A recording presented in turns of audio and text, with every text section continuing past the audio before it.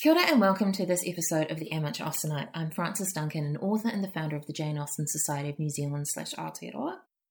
My special guest today is Raewyn. Kia ora. Today we're going to be discussing Letter 25 of Lady Susan. Letter 25, Lady Susan to Mrs. Johnson. Churchill. I call on you, my dear Alicia, for congratulations. I am again myself, gay and triumphant. When I wrote to you the other day, I was in truth in high irritation, and with ample cause. Nay, I know not whether I ought to be quite tranquil now, for I have had more trouble in restoring peace than I ever intended to submit to. This Reginald has a proud spirit of his own, a spirit, too, resulting from a fancied sense of superior integrity, which is peculiarly insolent. I shall not easily forgive him, I assure you. He was actually on the point of leaving Churchill. I had scarcely concluded my last when Wilson brought me word of it. I found, therefore, that something must be done, for I did not choose to have my character at the mercy of a man whose passions were so violent and resentful. It would have been trifling with my reputation to allow of his departing with such an impression in my disfavour. In this light, condescension was necessary. I sent Wilson to say that I desired to speak with him before he went. He came immediately. The angry emotions which had marked every feature when we last parted were partially subdued. He seemed astonished at the summons and looked as if half wishing and half fearing to be softened by what I might say. If my countenance expressed what I aimed at, it was composed and dignified, and yet with a degree of pensiveness which might convince him that I was not quite happy. I beg your pardon, sir, for the liberty I have taken in sending to you, said I. But as I have just learnt your intention of leaving this place today, I feel it my duty to entreat that you will not on my account shorten your visit here even an hour. I am perfectly aware that after what has passed between us, it would ill suit the feelings of either to remain longer in the same house.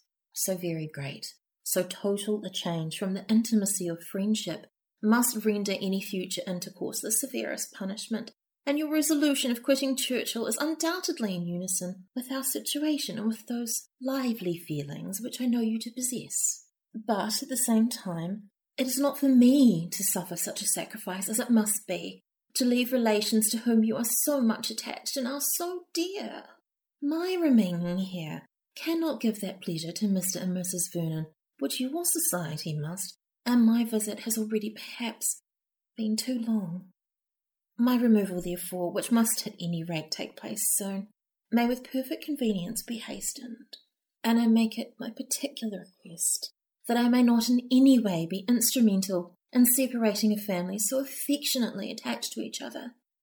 Where I go is of no consequence to anyone, or very little to myself, but you are of importance to all your connections. Here I concluded, and I hope you will be satisfied with my speech. Its effect on Reginald justifies some portion of vanity, for it was no less favourable than instantaneous.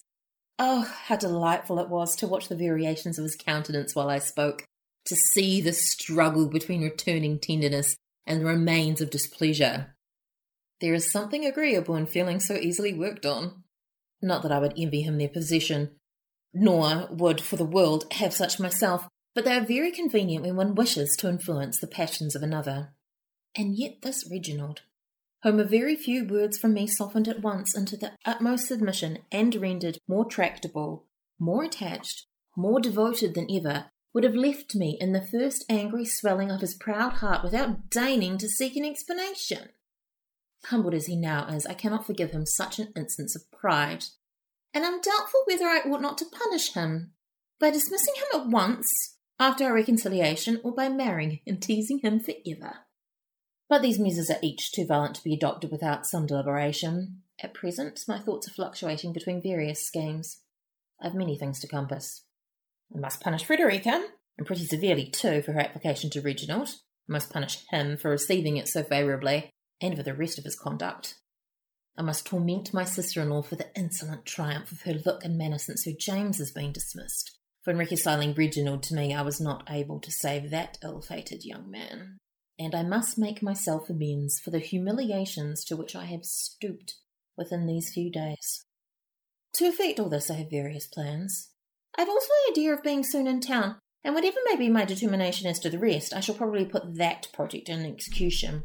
For London will be always the fairest field of action, however my views may be directed, and at any rate, I shall there be rewarded by your society and a little dissipation for a 10 weeks' penance at Churchill.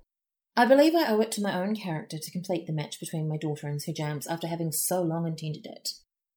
Let me know your opinion on this point. Flexibility of mind, a disposition easily biased by others, is an attribute which you know I am not very desirous of obtaining, nor has Frederica any claim to the indulgence of her whims at the expense of her mother's inclination. Her idle love for Reginald, too, it is surely my duty to discourage such romantic nonsense. All things considered, therefore, it seems incumbent on me to take her to town and marry her immediately to Sir James. When my own will is affected, contrary to his, I shall have some credit in being on good terms with Reginald, which at present, in fact, I have not. For though he is still in my power, I have given up the very article by which our quarrel was produced, and at best the honour of victory is doubtful. Send me your opinion on all these matters, my dear Alicia, and let me know whether you can get lodgings to suit me within a short distance of you. Your most attached, S. Vernon. What does it mean where she says, I have given up the very article by which our quarrel was produced? They started arguing because Frederica talked to him about Sir James. Yeah. So she gave up on that by sending Sir James away. But she hasn't given up on the whole idea of... She has not. Him saying, you're wrong to let Sir James be here and show attention to your daughter. And then she sent him away. Yeah. Okay. Thank you. It was the one thing I was... So technically, it's like she's gone, oh, you're so right, I'll send him away. So she's given it up. But she has managed to win his affections back. Yeah, the wording's interesting because it's not how we would word things.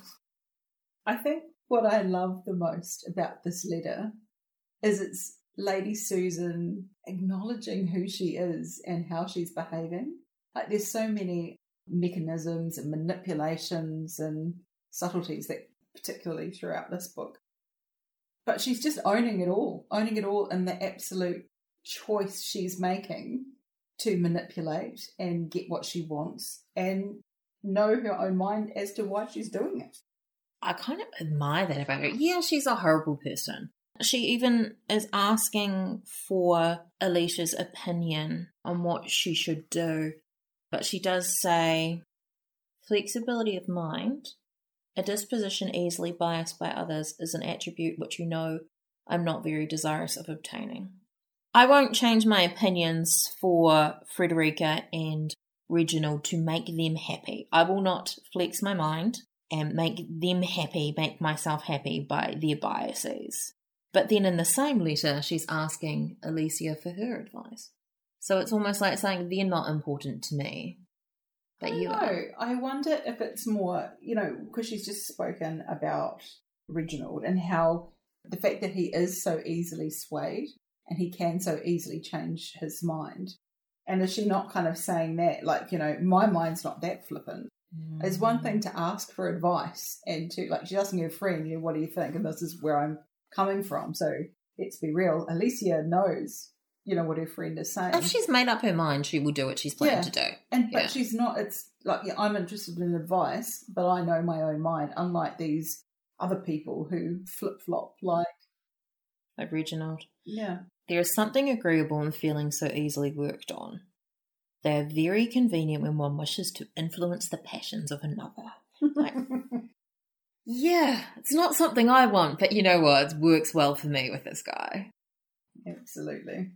I think she's an optimist because she refers to herself as gay and triumphant. Being herself again, gay and triumphant, which makes it sound, I'm generally pretty optimistic. Yeah, I think, she's positive about her own life. She doesn't live her life at the whims of others. She takes control and has pleasure in that. I particularly like that line too.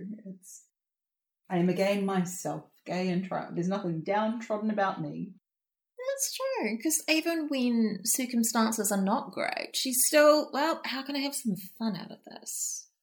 Yeah, and I kind of like that, where she goes down her list of all these people she is going to, her revenge was upon. She's going to get her revenge upon Frederica, revenge upon Reginald, her revenge upon her sister-in-law, but also avenge herself for what's been done to her in a way that was disrespectful and, made her cower her in a way. You know how they sort of like tried to put her down in her place. Get in your box.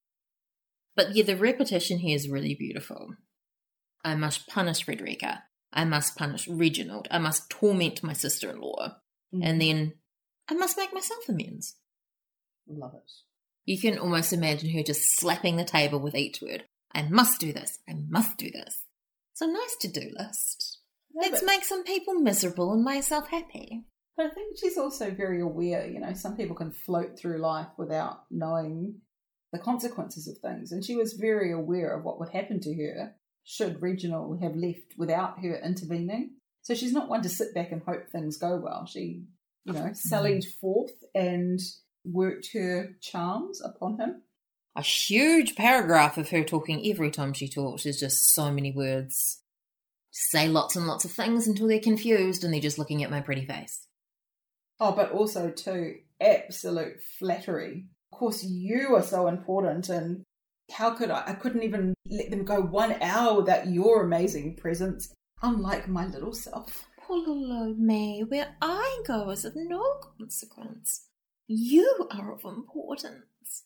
And I think there's something in me that kind of wants to rise up on my own back legs in umbrage against the fact that Reginald believes he is so important and so well loved, and she is such a pandering little insignificant woman that of course, he can be magnanimous and because he's been flattered.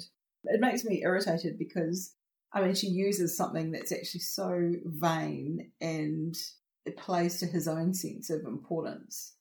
Yeah, it kind of tells you that she does look down on him a little bit. I think that she wants to dominate him in a way that as a woman she doesn't really have a chance to have even equal with men. She refers to his fancied sense of superior integrity.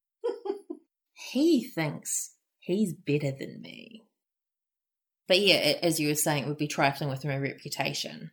Actually, such contempt around someone who's so weak-willed to be manipulated like this. But the fact that, she really has no other choice. She's going to deal with it the best way she can.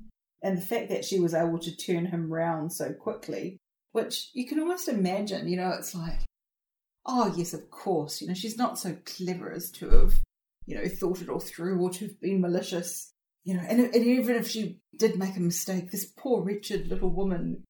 And I love the way Frances is rolling her eyes right now, and it's exactly the whole feeling of it. And I think that's why I like her so much, is that she just goes there, she just says what it is, He is still in my power, and that's it. She's got that power over him. And yet this Reginald, with whom a very few words from me, softened at once into the utmost submission, and rendered more tractable, more attached, more devoted. That real switch from anger, that real righteous indignation that he had to see she's no threat. She knows the order of things. I will keep my most important presence here to benefit my family and my loved ones. Sir James and Frederica is going to happen.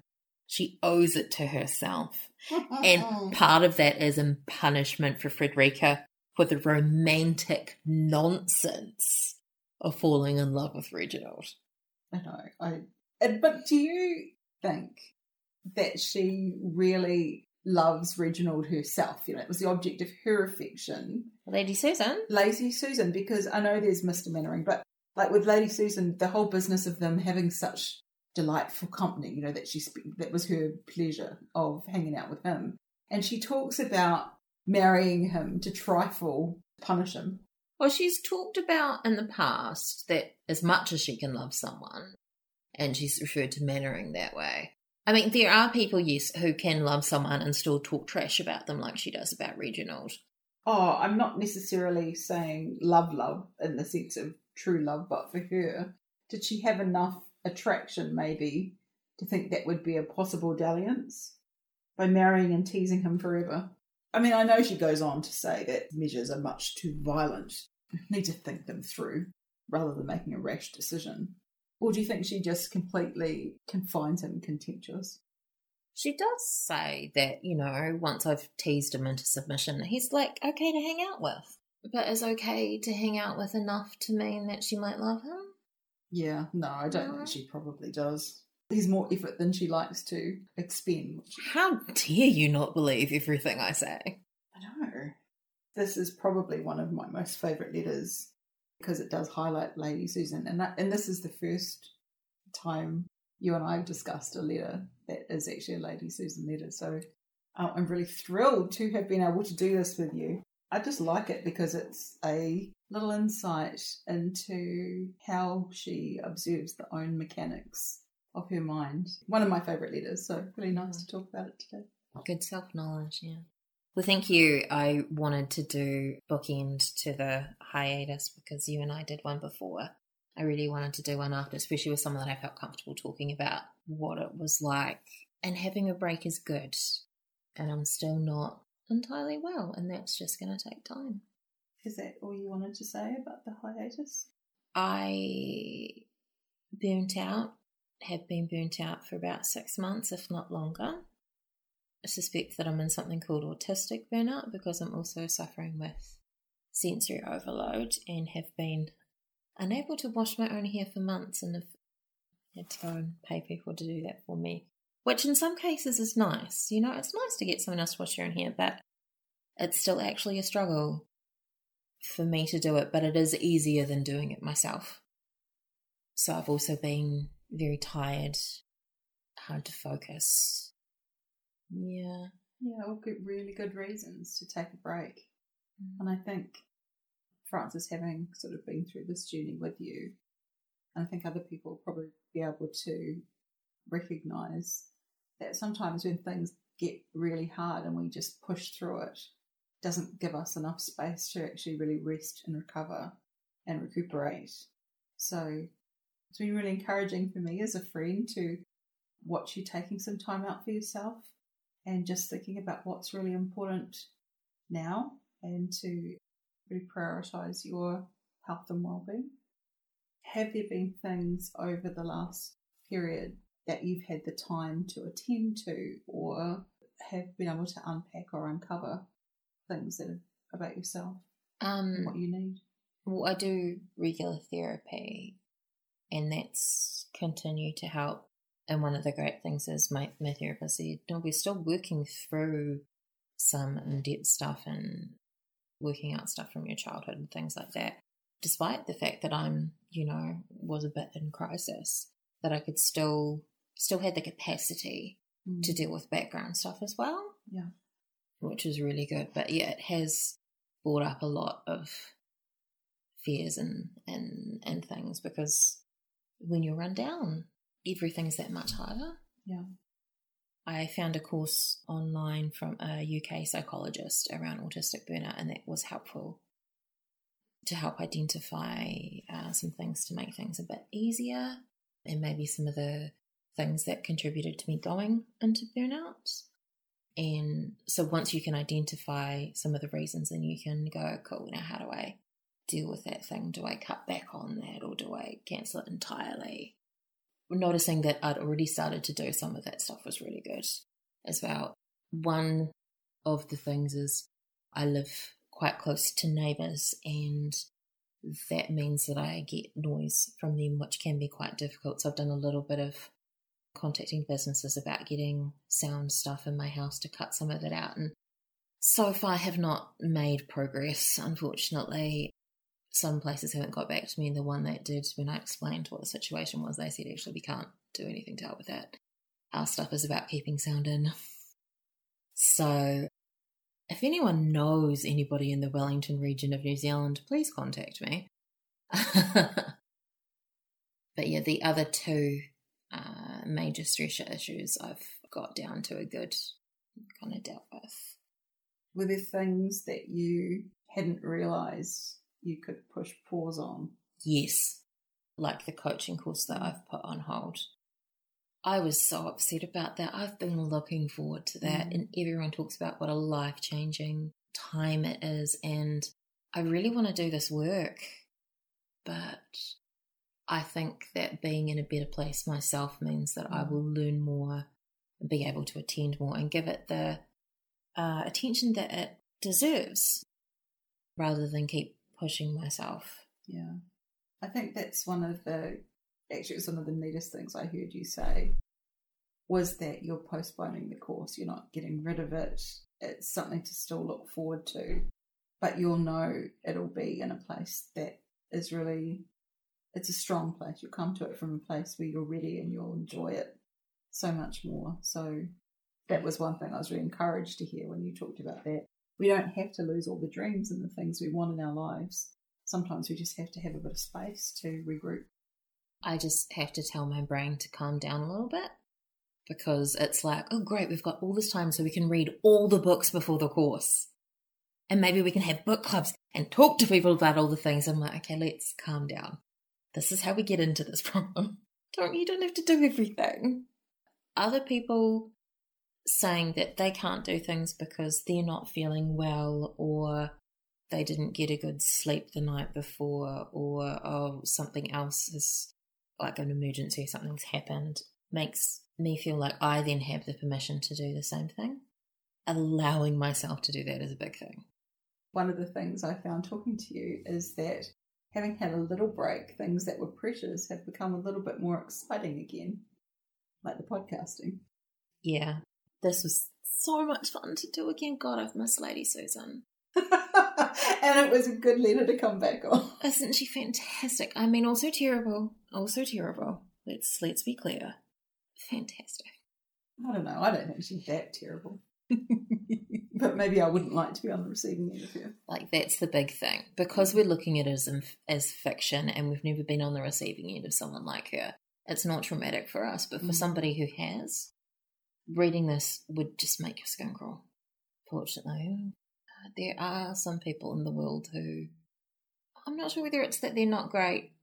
I mean, Lady Susan, maybe not great, but, there are some people maybe not great, and maybe some people that you're just going to rub up against the wrong way. Do we know from Jane Austen's writing whether Lady Susan was based on anyone?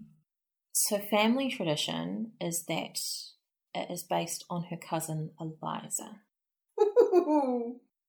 And a guest I had earlier in the podcast said that it was based on her friend's grandmother, who starved her daughters and all of this, and they ran away.